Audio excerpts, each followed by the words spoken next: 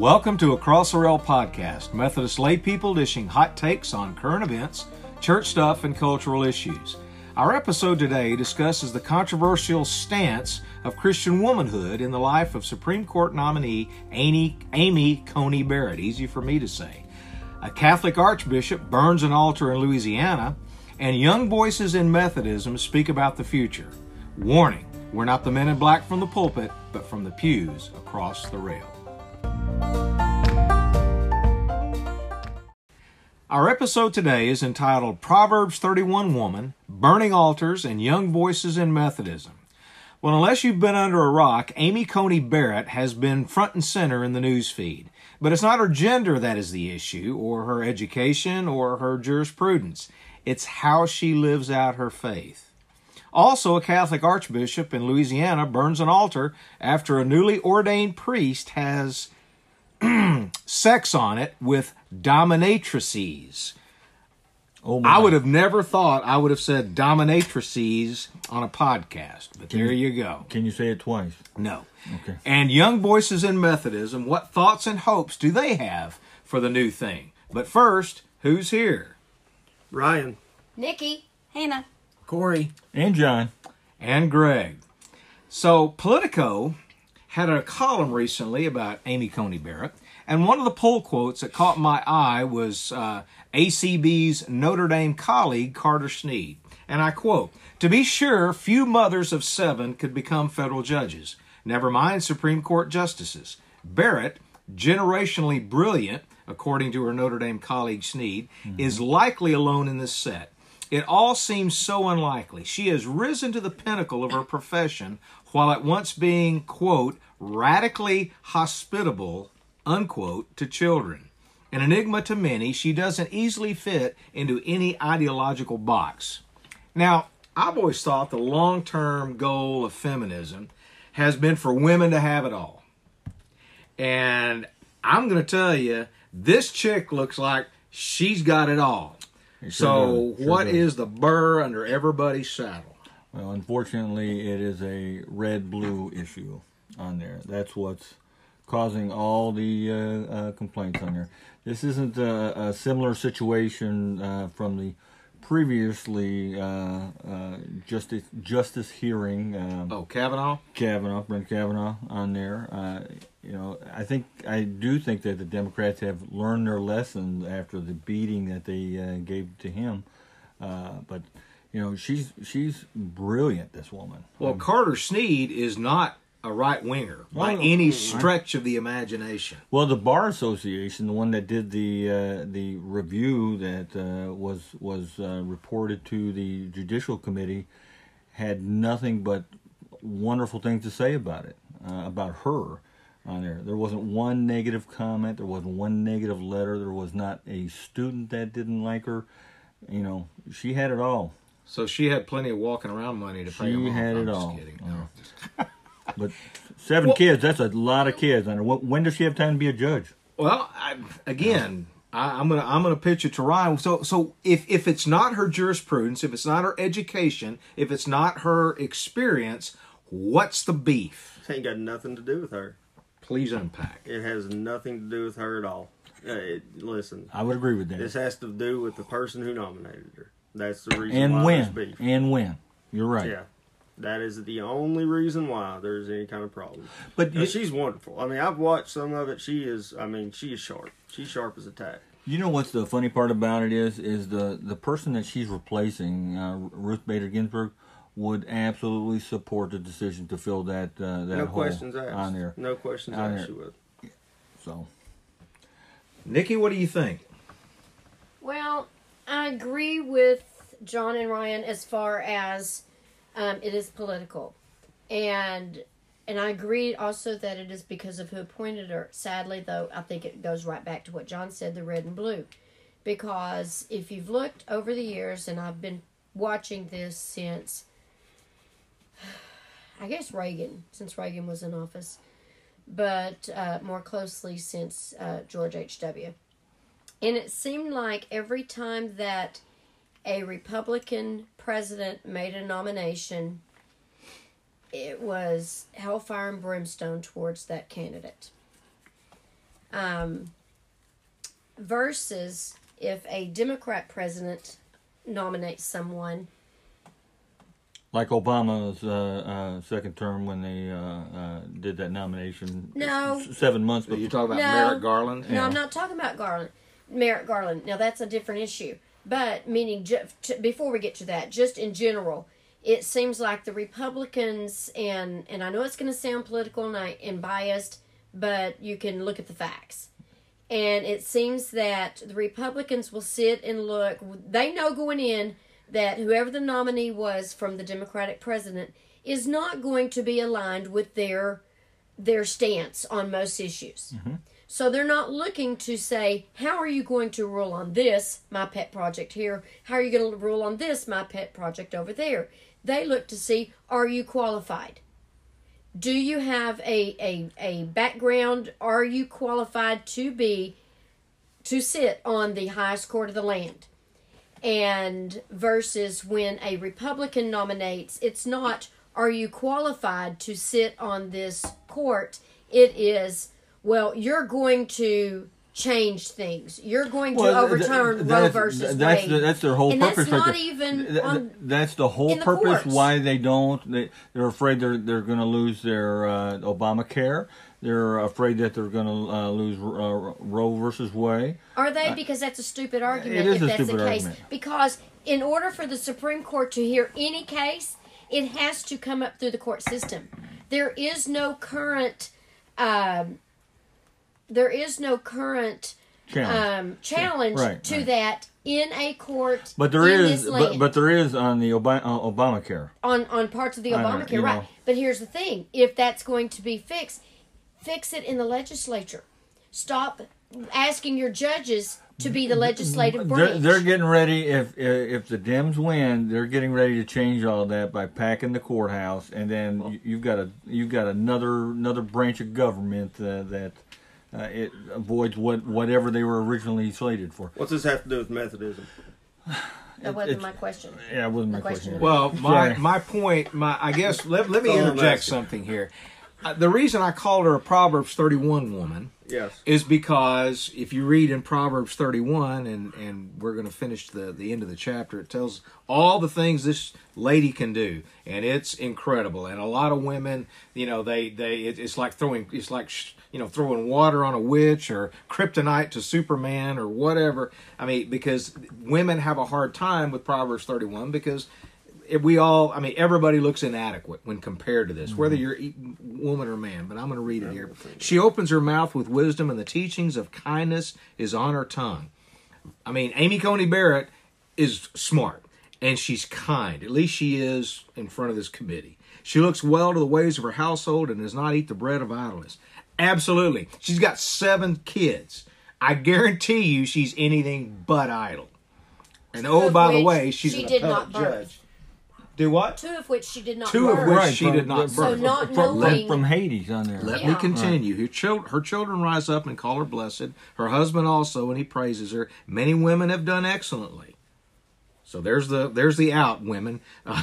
There's a lot of you do a lot of good things, but this Proverbs 31 woman surpasses them all. Charm is deceitful, beauty is vain, but a woman who fears the Lord is to be praised. That's the problem. That's the core issue.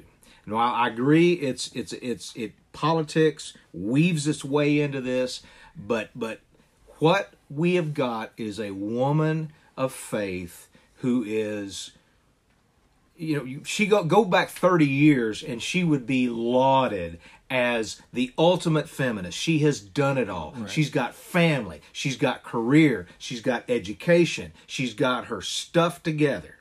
But because now anything that is wholesome and good and right and Christian is an anathema hold on to a lot of people. Okay, who you say a lot of people? Okay, let's listen to the testimony of the committee. Let's call the kettle what it is on there. It ain't the religious people that are condoning her. It isn't the right that's condoning her. It's all the left. You mean condemning? No. Condoning means to. You're right. Listen, you know what? I don't care whether they're Democrat or Republican. You give this lady long enough, she's going to get corrupted by Washington in some way, shape, form, or You fashion. think so? Absolutely. There's There's not a one of them that's came out and been smelling like a rose Well, afterwards. but the only difference is though she has a lifetime appointment, therefore she doesn't have to please any. She doesn't have to particular run for path. election. Doesn't have to. No. Right now, if she wants to be invited to all of the DC parties, you're exactly right. Yep.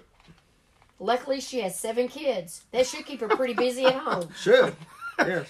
Oh, I'd love to come to your Now, party. Yeah, Can I I bring my throw kids? in one thing that take politics out of it, and that is, have you ever worked for a woman? Yes. It's not fun, is it? In most cases. Some of the There are some best bosses I exceptions. had have been women. Well, then you are very fortunate. Women are mean. They Women are conniving. They're manipulative, and I would be willing to bet that probably the most people that try to tear this Amy Coney Barrett down Oh, have absolutely. been women. Because women, even though we sit and say, Culture. we want women to have it all. We want women to raise families and to have careers and do all this. And then when you have one that does it, She's a threat. she's a threat. That's and right. they want to tear her down. That's a good point. That's a good You know, point. you know the part that bothered me the most was when they questioned her being a Catholic on there, and if you guys can remember, No, it's even worse. She's a real Catholic. right, she's a practicing Catholic. But if you can remember a little while ago when Pelosi was sitting there talking about praying for the president, and she claimed to be a good Catholic girl on there, and then made a comment later on that Joe Biden, if elected, he's going to be the only second Catholic ever to be elected to the Since president. Kennedy. So they're pushing that candidate button on their side, but when it comes to a conservative judge nominee on it, it's a problem. Let me go down a rabbit hole here. I think we just came out of one. Well, that's fine. I'm going to go down another one because Okay. this is interesting to me. Why it seems in the last probably 2 decades, there is a revulsion against raising children. It seems like that is becoming less and less in vogue, and God's word is replete with verses saying that children are a godly heritage. You know that- why that is, Greg? I can answer this question. Okay. They think the family unit, the one that Who is they? people opposing, the people that are opposing this right now Okay. on there, their idea of a family woman or a homemaker, just by a hand, just a slight hand in her, who had a mother that stayed home and raised kids. Okay, that's a rarity right there on there. In my neighborhood, in when I lived in Texas on there, my mother was the only stay-at-home mother. Okay, and I think a lot of society thinks the stay-at-home mom, well, that's not a real job. That's not real work. It's a lot easier to go to work, trust me.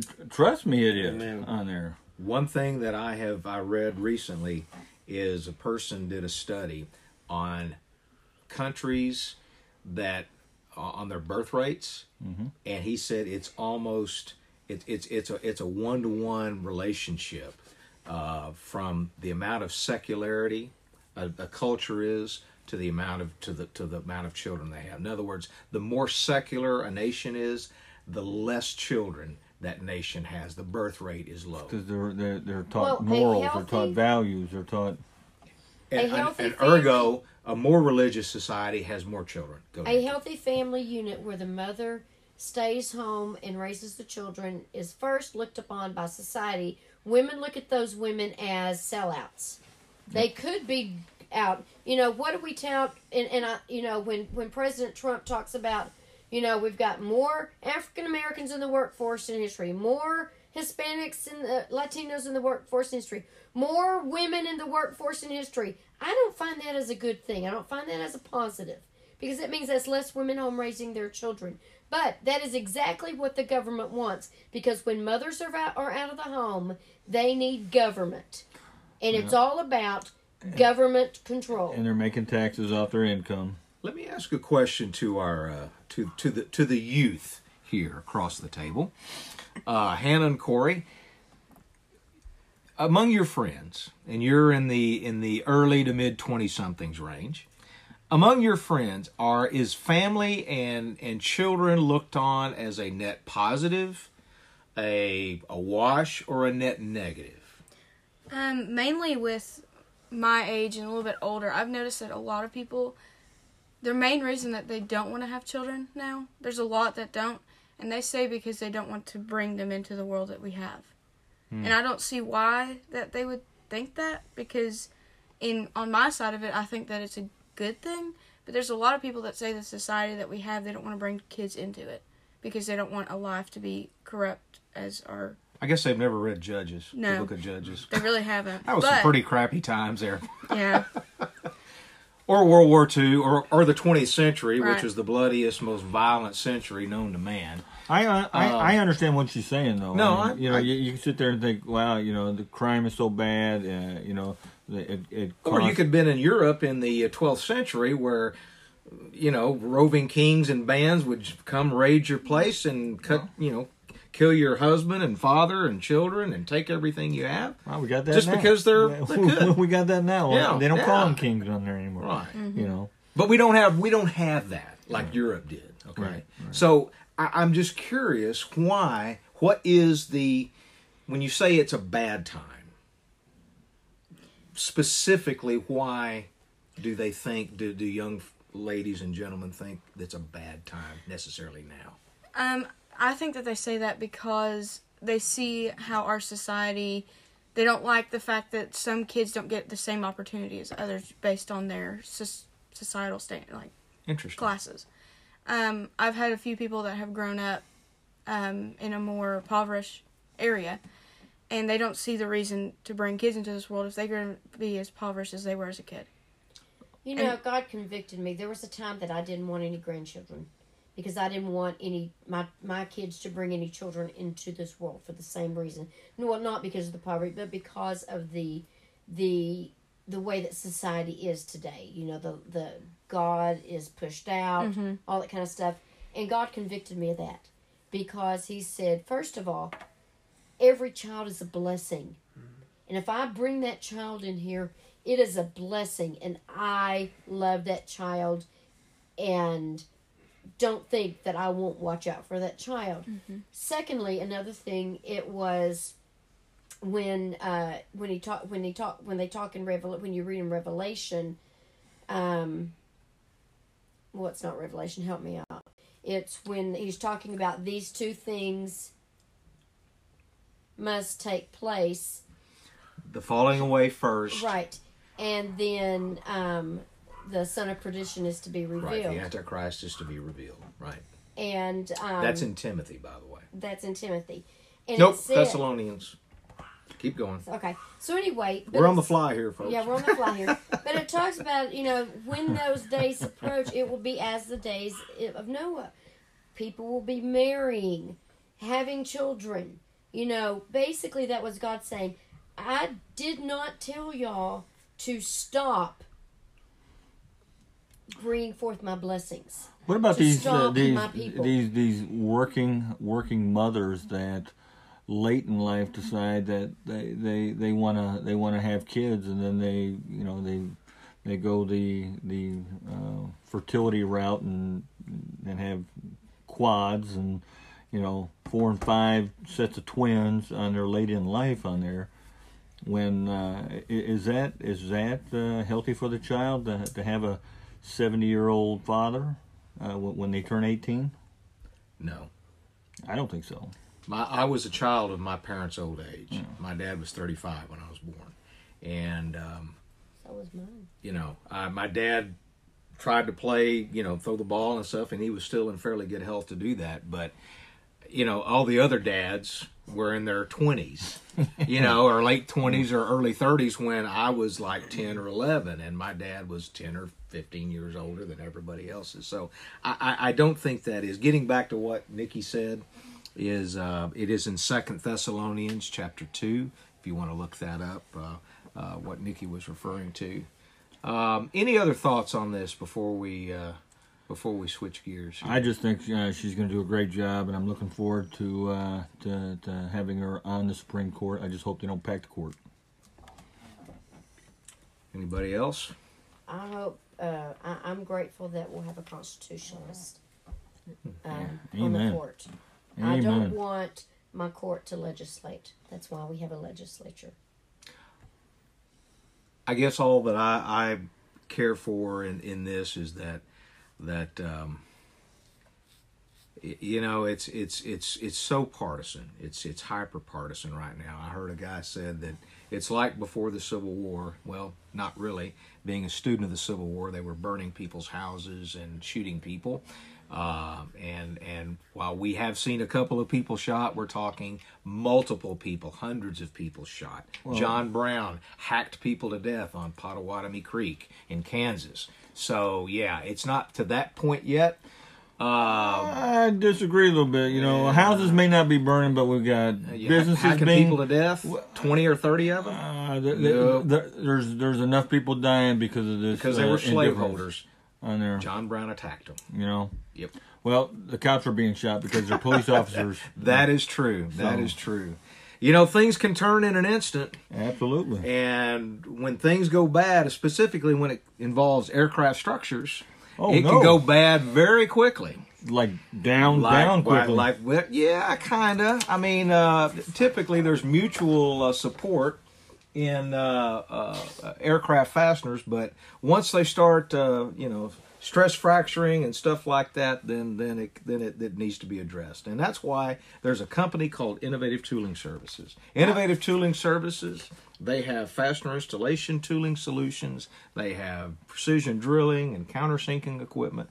They have the right stuff if you have to have any of your aircraft structures, whether it's a fixed wing, whether it's rotorcraft, or as we call it, a one-way airplane, a missile, needing any structural work done. Call those fine folks there at 1-800-832-7009 or look them up on the World Wide Web at innovativetooling.com.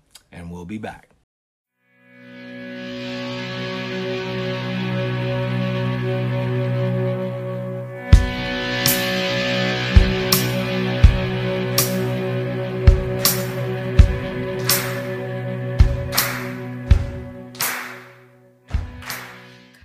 And we're back.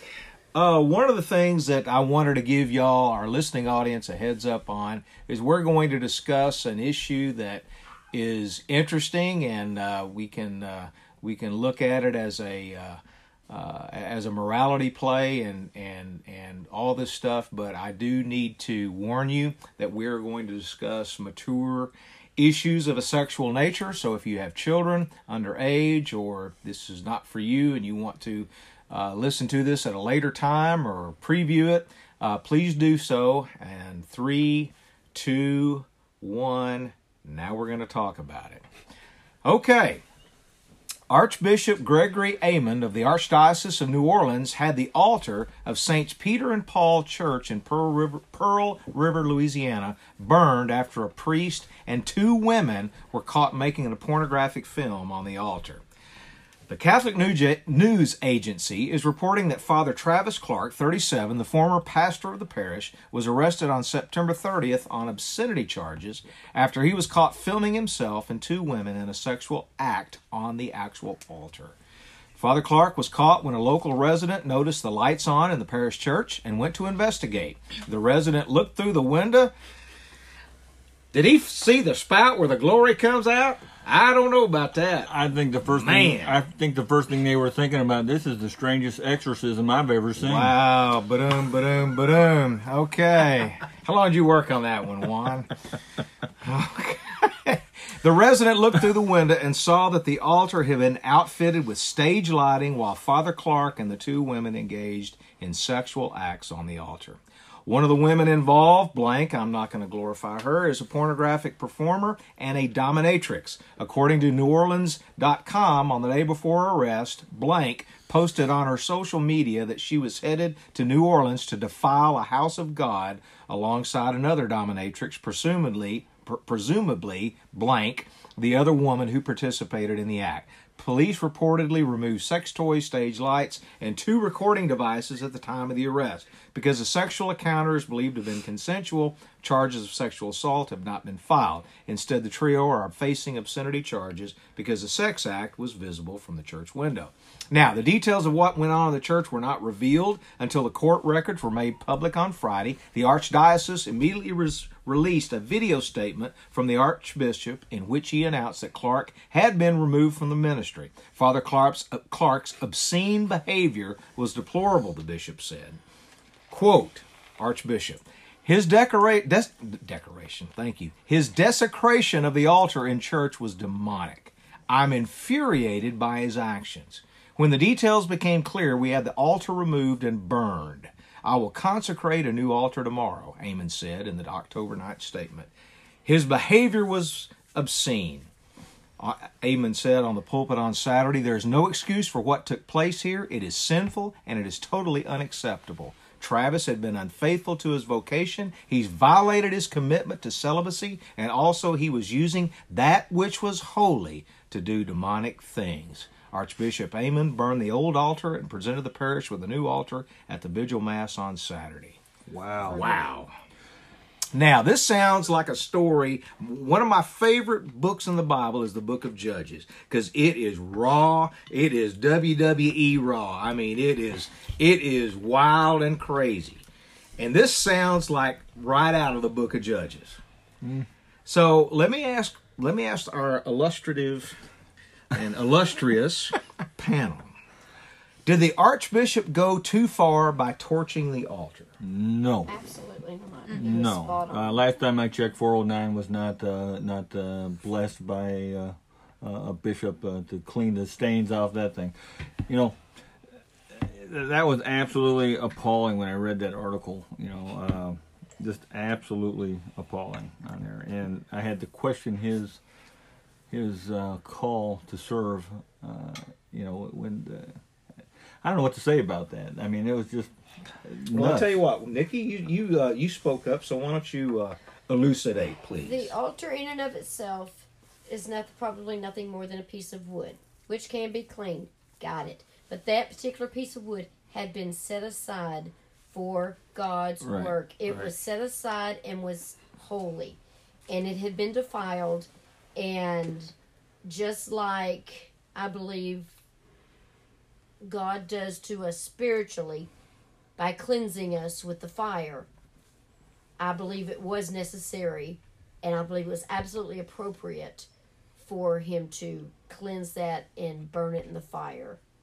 You know, it's interesting because the book of Judges, when it talks about Gideon, when God called him when he was hiding in the wine press, he asked him to go out and cut down his father's gods. And what did he do? He cut them down and he burned them. And that's a very Old Testament, God is the same. But Ryan, I see you're ready to chime in here. I was just thinking, I'm glad the guy wasn't Methodist, because they'd have probably moved him to a different church and gave him a parade or something like that. But that being said, participation trophy. I look at it both ways. Would that be before the split or after the split? That would be the reason for the split, John. Please, Ryan. So we, I see it both ways, because yes, okay, it had been blessed, thus it becomes sanctified. It's become, something more than just an altar at that point. However, I also look at it from this point. What is the church? Is the church building in and of itself?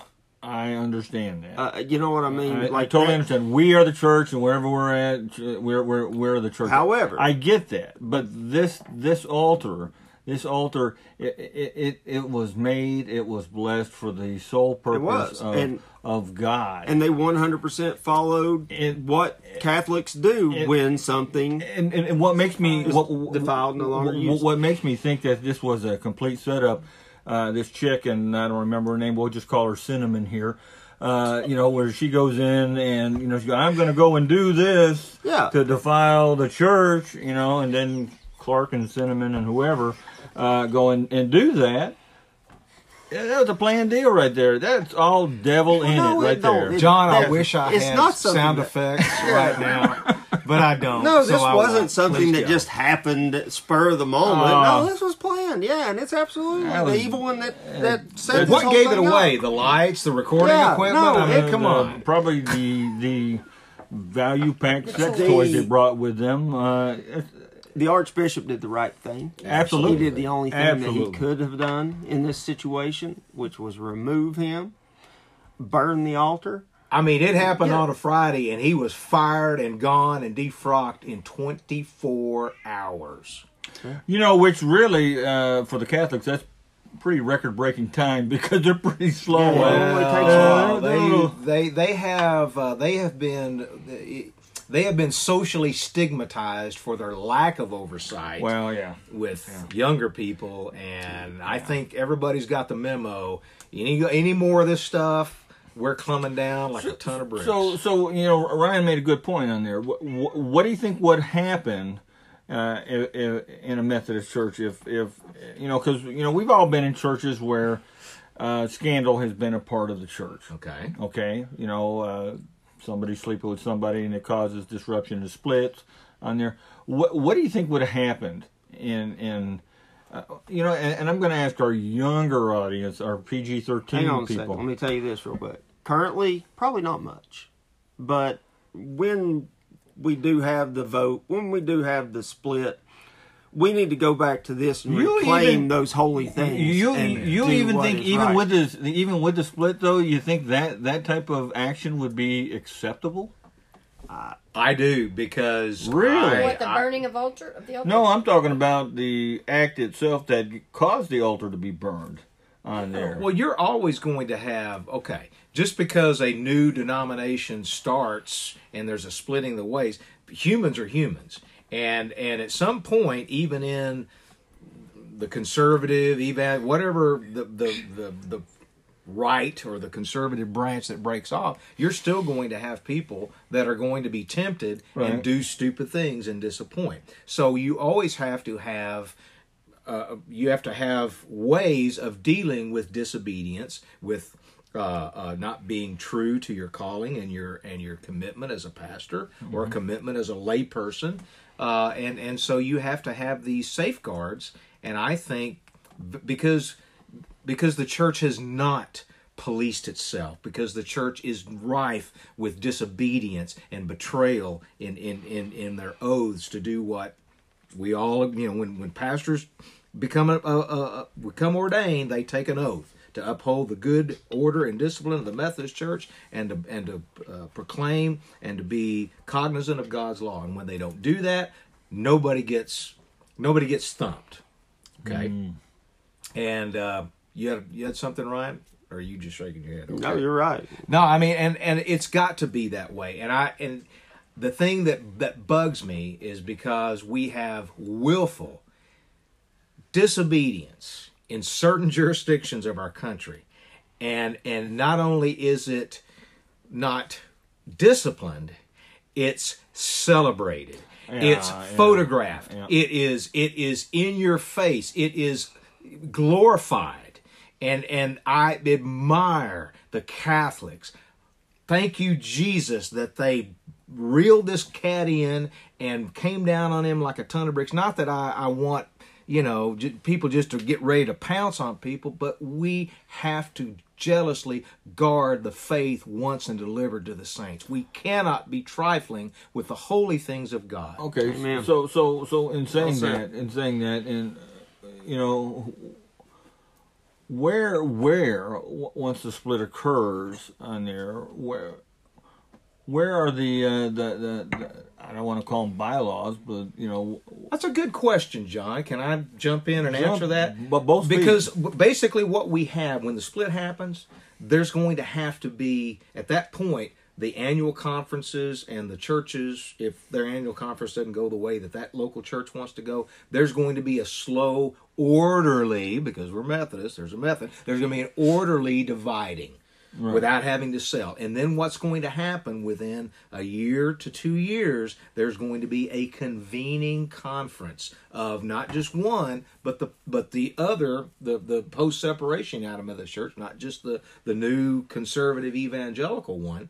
And both of those are going to have a convening conference to decide this is what we believe and this is what we do. We've got kind of a inkling, both sides. The Western jurisdiction came out with theirs a week ago. The conservatives have had one for the past 6 to 8 months, so we kind of see where it's going, but nothing is law and gospel, literally, until this convening conference happens. I'm just curious to see how close it will to old Wesleyan times. Oh, I can. That's a perfect segue.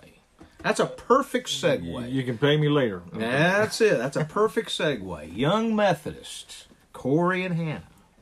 So since we're talking about this new thing, this post-separation New Methodist Church, what are your hopes and dreams and visions for this new thing from your perspective?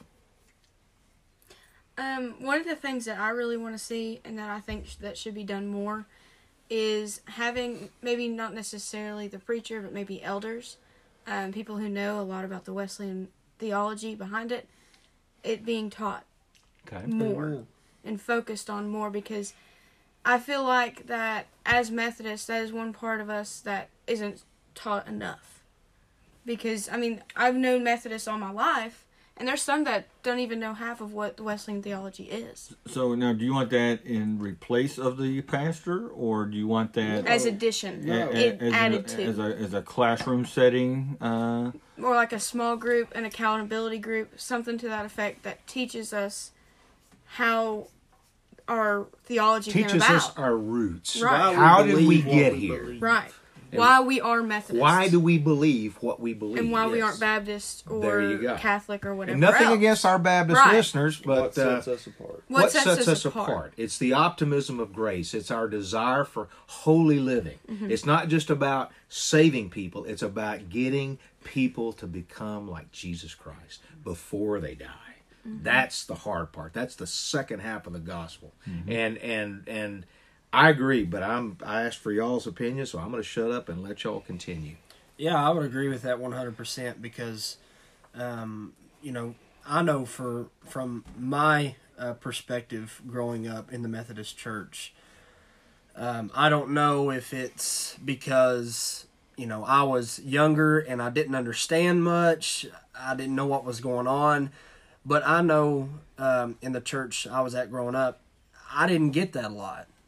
I didn't get the background of where all this stuff started from, where it all came from.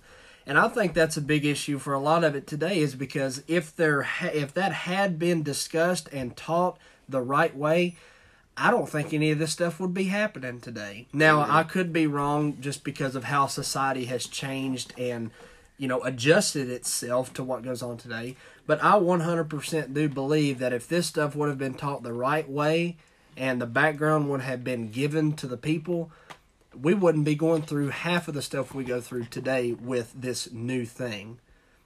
That's just my opinion. I've got a question for these two. You both are practicing Methodist, and you're both currently in a higher education setting at a college. They have not achieved perfection, thus they are practicing. They're practicing. There you go. Hopefully not too often. Anyway, repeating grades. Little Methodist joke there. But in the many years ago that I was attending the higher educated school, I found it to be very difficult to be a practicing Christian just for the outline, and I can imagine today would be even worse.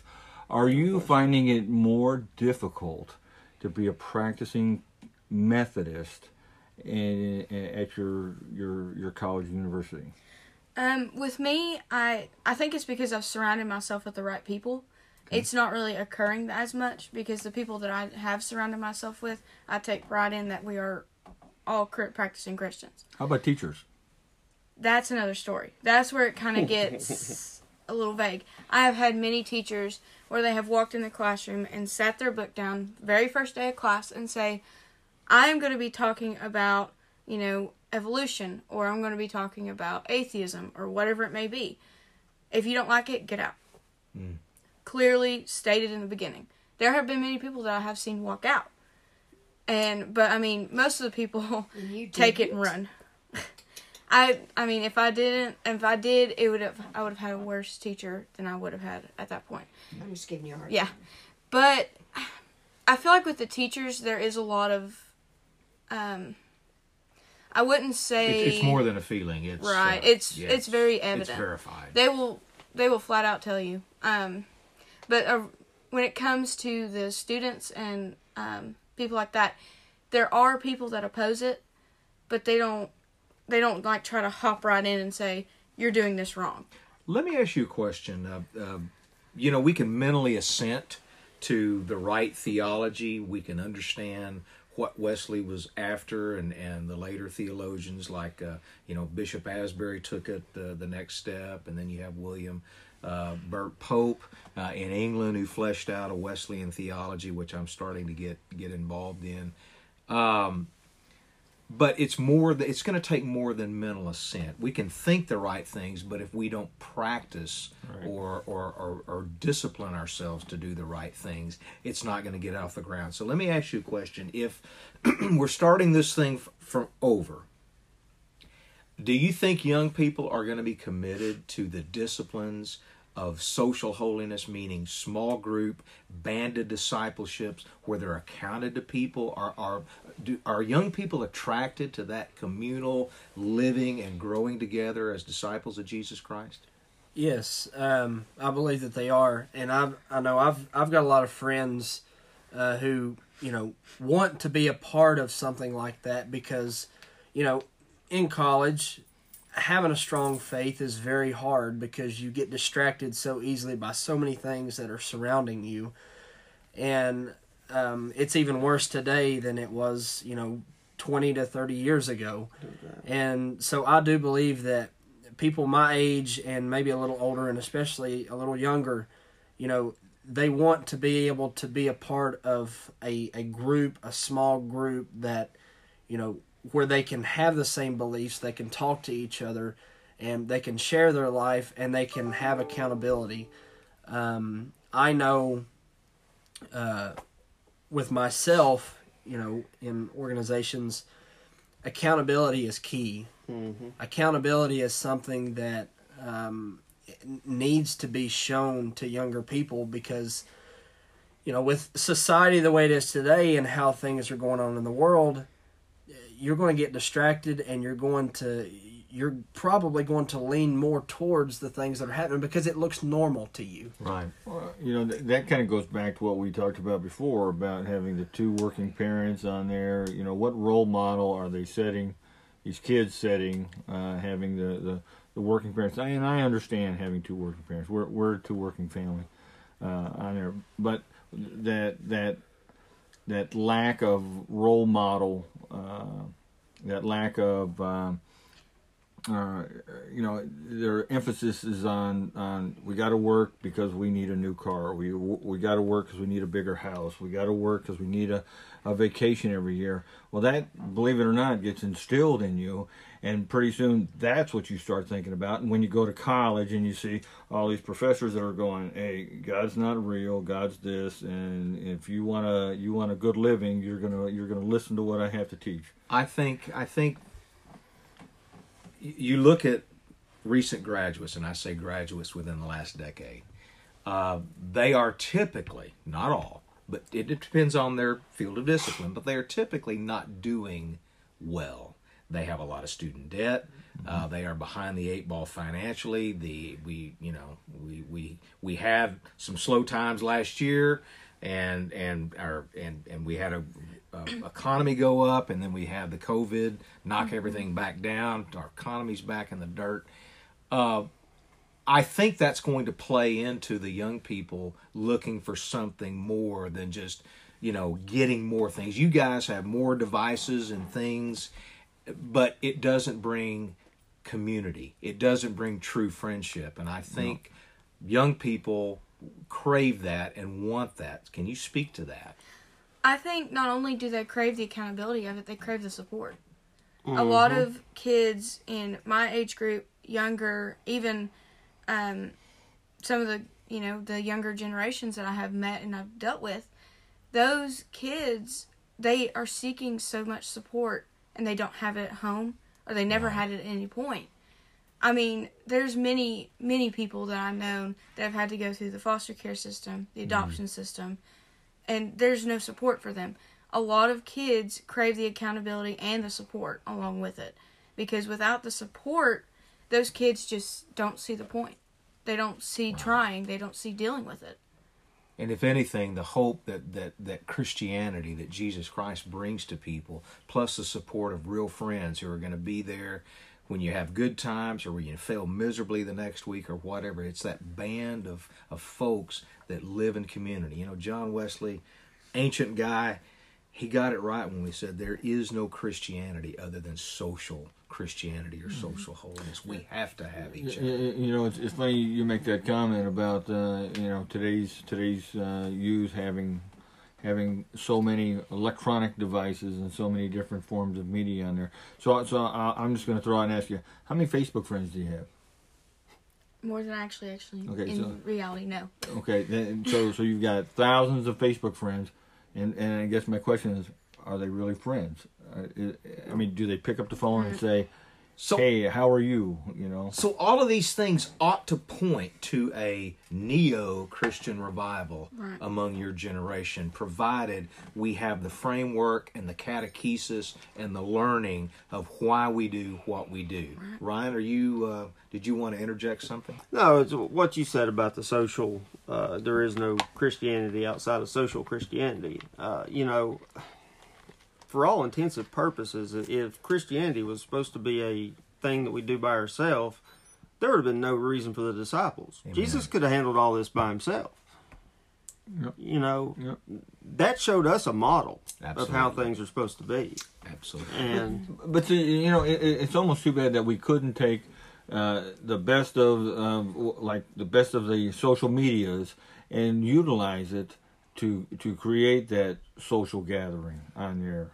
And right now, Greg, I know you're a Twitter nut on there. How many tweets have you had where it says, hey, Tuesday, meet up here, we're going to have a praying breakfast or a praying meeting before we go to work on there? Well, the problem is my Twitterverse is very diverse geographically. Well, and I understand that. Right. And I you know what? There's nothing wrong with having your close friends, all 7,000 of them, say, at 8 o'clock in the morning, we're all going to stop, we're going to pray, we're going to do these things. Can I interject a shameless plug? Sure. Is this an airplane thing again? There is a seedbed weekly prayer for renewal and an awakening at 12 o'clock Central Time. Okay. And I'm going to try to put this in the show notes. I don't know if I can get it done, but so that's one thing that social media has given, is the ability to pray together from a variety of areas. And I'm telling you, when God's people gather together, things happen. I think as Christians, we need to utilize the tools that are out there to push our cause on there.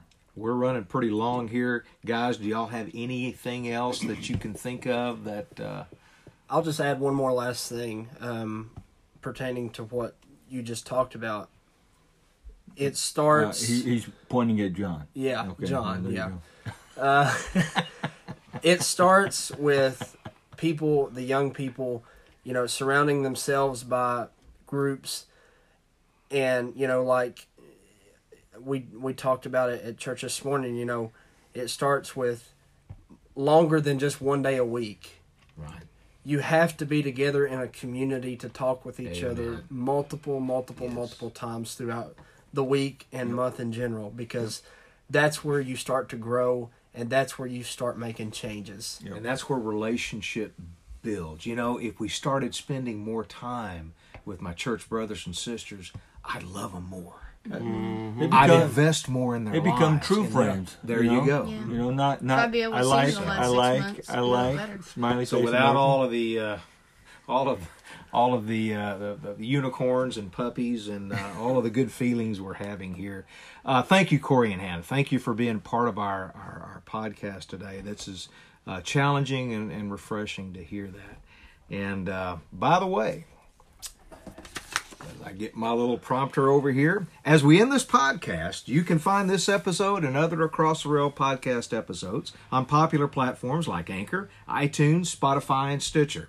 If you listen on iTunes, please take time to give us a 5. That's right. That's 5. 5-star rating. If you have any questions on this or any other episode, please send your comments, cheers, or jeers to John to comments@acrosstherail.com or look up Across the Rail Podcast on the Twitters by our handle @across_rail and on Facebook at Across the Rail Podcast. Please give us a like there and leave us any feedback or questions.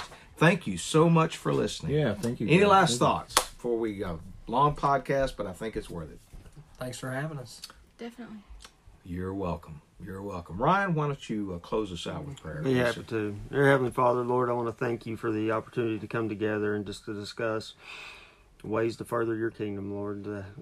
Ways that we can come together to be a better denomination, a better people, and just to talk it out. We may not always agree, but we can agree on one thing, and that's that you are the main thing, and we are thankful for you. Amen. Be with us as we dismiss here today, as we go our separate ways, and be with all the folks out there listening, Lord. Bless them and help them to have a great day and hopefully a great week or month or however long it's going to be before we're back with the next one. In Jesus' name I ask these things. Amen. Amen. Amen.